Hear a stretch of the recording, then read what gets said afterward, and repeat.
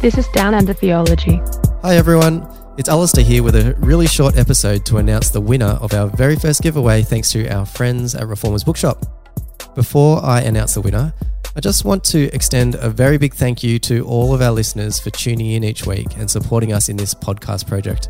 We really hope we've been able to encourage you to dive deep into your theological convictions and explore how they shape your life and the life and mission of the church. Special thanks to those who have left us a review on iTunes.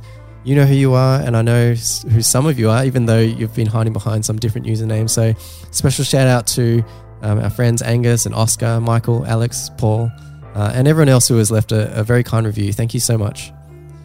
Now, the moment you've all been waiting for.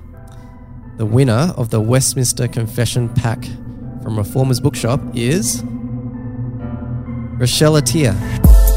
Hi Rochelle, I hope I've said your surname correctly. Thank you so much for your review. Rochelle wrote that the podcast has given her a great foundational grounding and has been talking through lots of questions that she's been pondering throughout her life. So Rochelle, we're really glad that we've been able to help you think through some of your questions.